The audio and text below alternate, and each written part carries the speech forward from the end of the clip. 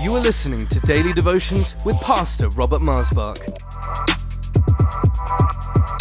We believe that these devotions will encourage and strengthen you. So tune in, connect, and be blessed. For any more information, please visit us online at lifechurchuk.org. Welcome to Life Devotions, and thank you for joining me today. I know this life is the title of this devotion. I know this life. You know, there's different kinds of life that people live. You know, there's certain things that become familiar to us that we really come to enjoy. And you kind of, I know this life. Yeah, I know what it's like to live this kind of life. And I think if there's any kind of life that should be recognizable to us and should be something that we enjoy above any and everything else, is the life that we have with the Heavenly Father through the Son, Jesus Christ. And that we know this life, and that you can walk into a church in some town or city or place or country where you've never been, and they speak a language you don't know, and they sing songs you don't recognize, but you go, oh, I know this life. Yeah, I know this life. I mean, I have this often, but I'd like it more often, to be honest, but I meet people. Time flies. Okay, just recently, I was driving with Virginia, the road, and I saw this car and this lady in the car, and it was like there was something wrong. So I said to Virginia, let me just check if she needs some help. So anyway, I started talking with this lady, and her car had broken down, and I helped her move it to be able to park it, to get it out of the way and all of that. And so, but I mean, I just knew this life, and before you know it, we're praising the Lord together. I'd never met her, and that just made me happy beyond measure. That's the life that I have in me. The life of the Son of God was also in her, and it just connected us, and we had a lovely, lovely time. Her name was Pauline, a lovely lady from Whitstable, I think. That's where she comes from. But anyway, we just really became friends in the few split seconds we had together there. Why? Because we're in the same family. We have the same Father. We have the same Savior. We have the same Holy Spirit. We draw near to the Father by the same life, the life of the Son of God in us. We pray maybe in unique ways, but it's by the same Holy Spirit. And it was wonderful to meet another family member I'd never met before. I know this life. And so I want to read to you here 1 John chapter 5, starting at verse 9, okay? 1 John chapter 5. If you receive the witness of man, well, the witness of God is greater. For this is the witness of God, which he has testified of his Son. This is what God has said about Jesus, that he who believes in the Son of God has the witness of God in himself. He who does not believe God has made him a liar, because he has not believed the testimony, the report that God's given of his Son. And this is the testimony, that God has given us eternal life, and this life is in his Son. He who has the Son has life. He who does not have the Son of God does not have life. These things I have written to you who believe in the name of the Son of God, that you may know that you have eternal life, and that you may continue to believe in the name of the Son of God. I know this life. I know it. I know it. I can meet people from different languages, from different cultures, but the life is the same. It's the life of the Son of God. And I just am so happy that the Heavenly Father is so pleased for you and me to have this life, living in these earthen vessels, and that we may live. The Apostle Paul, in one of my favorite scriptures, you know, people would ask sometimes, Pastor, do you have a life scripture? Do you have a scripture that you would say, oh, this is my life scripture? I think this one, Galatians 2:20, or Acts 26:18. Acts 26:18. My brain is it's a beautiful scripture. I have to look it up right now. It just won't come to my mind. How silly. It's a scripture I always love and pray. I have appeared to you for this reason, to make you a witness. To make you a witness. And then he says, anyway, it just won't come to me. That's silly, isn't it? But then you have Galatians chapter 2, verse 20. He says, I have been crucified with Christ. It's no longer I that liveth, but the life which I now live in this body of flesh, I live by the faith of the Son of God who loved me.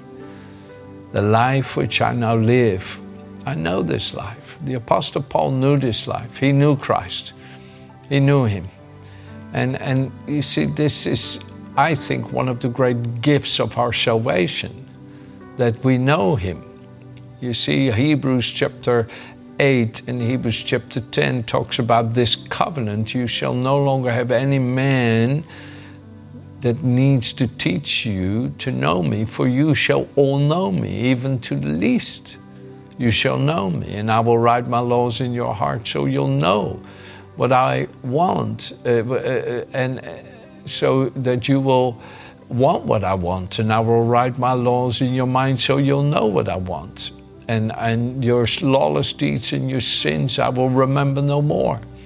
And that's the covenant. That's part of the covenant that we receive through Christ, that we get an inward knowing of the life of the Son of God. We know Christ. I know him. I know him. This is eternal life, that you may know the Father and the Son. And you have this inward knowing, perceiving, recognizing that is eternal life working in you. And that is the spirit of faith. That is the spirit of faith, like it says in Habakkuk 2, verse 8, the just shall live by faith. The just shall live by faith, Habakkuk 2, verse 4.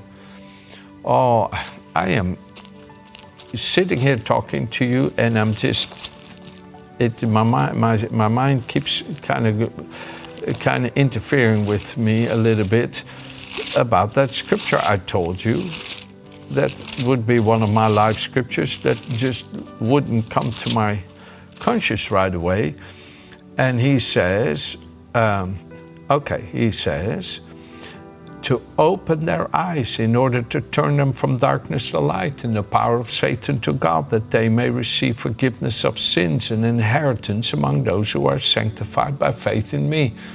That verse 18, I love that Jesus said, I've appeared to you for this purpose, to open their eyes in order to turn them from darkness to light and the power of Satan to God, that they may receive forgiveness of sins and inheritance. And it just reminds me now that that it wouldn't come, that I need to bring it back to my prayer time, that verse. Because I find that one of the great callings of any of us who love the Lord, to open people's eyes and turn them from darkness to light and the power of Satan to God, that they may receive forgiveness of sins and an inheritance among those who believe upon the Lord Jesus Christ. Oh, hallelujah. Let's really believe today that we who know this life are able to share it with others. Let me take you for a moment. I have two more verses, so it's not too long of a devotion today, but it's Colossians chapter 1, verse 19. Just listen for a moment, a few verses.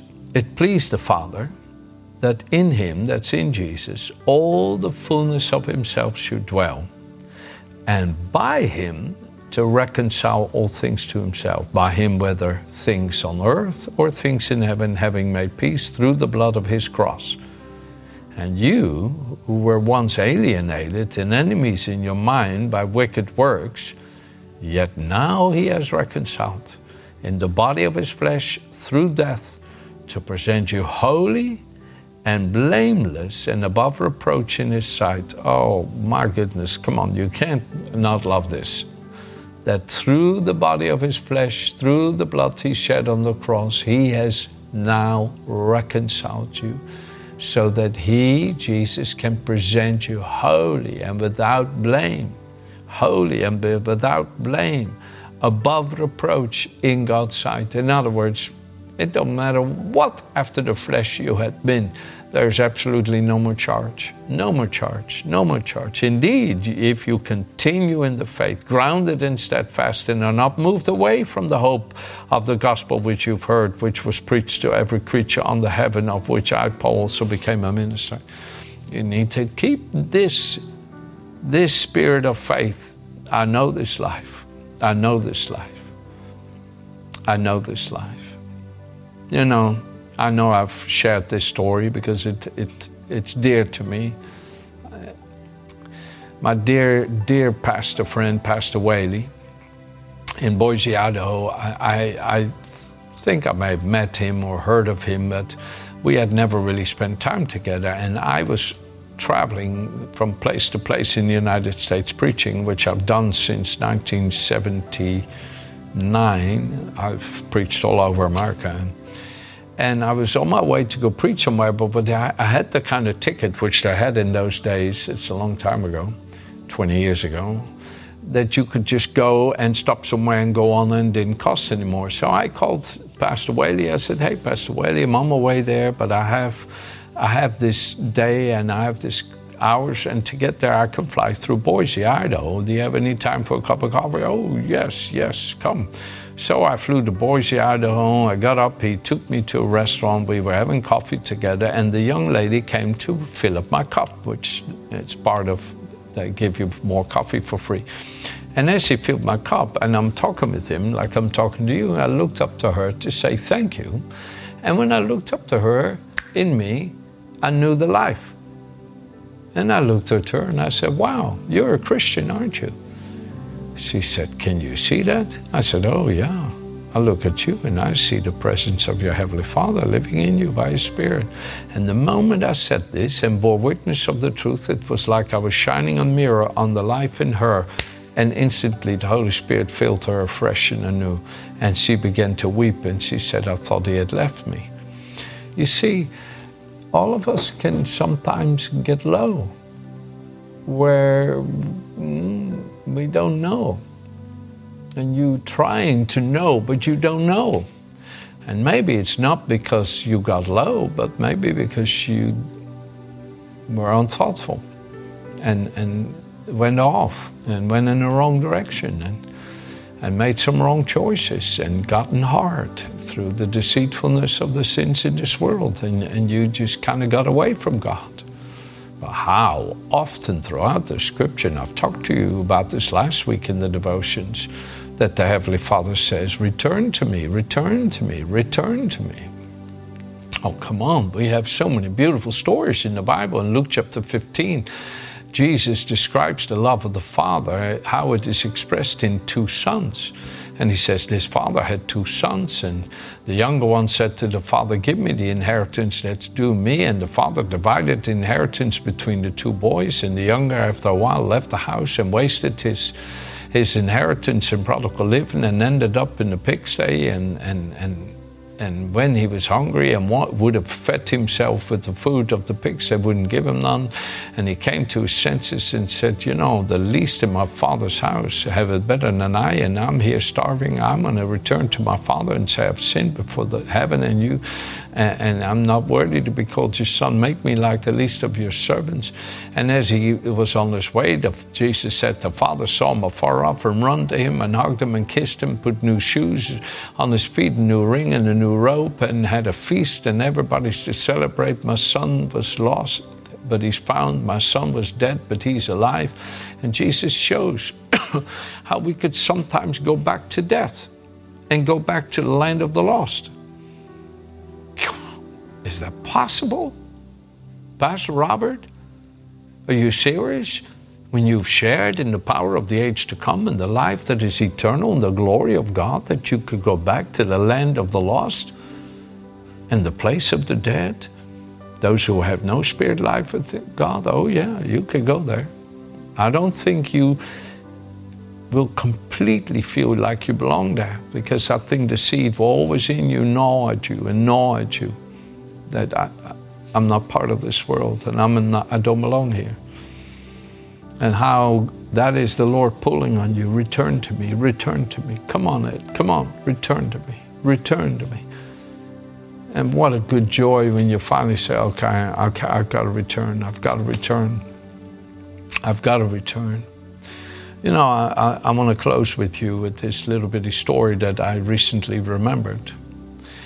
In 1942 or something like that, my father, it's a long time ago, 1942, my father was working in New York City, in the Bronx, in a Jewish restaurant where they would have pastrami and other kinds of meats, delicious. Oh, my goodness, don't talk about food right now. And my father was on his way to work, and he was walking through the streets of the Bronx, and there was a drunkard laying in the gutter, cuddling his empty bottle of alcohol, sleeping. And when my father was walking past him, the Spirit of God came upon him so mighty that he fell on his knees and was weeping and weeping under the presence of the Lord. And God spoke to him and said, John, do you know you're no better than him? And my father got a revelation, my natural father, Joel Masbo, got a revelation of God's love for lost souls, for those that have lost their ways. And then God said to him, John, what are you doing here? And my father returned to Holland and became a great missionary there, an apostle of the Lord Jesus, and throughout the whole world. But you see, this is knowing this life and making it known to precious souls. And God wants you to live in that knowing, and He don't want that knowing ever to be lost in you. And He will watch over it, and He will keep feeding it so that you can keep living in the knowledge of the life that you now have from the Father through the Son. Amen? Have a good day.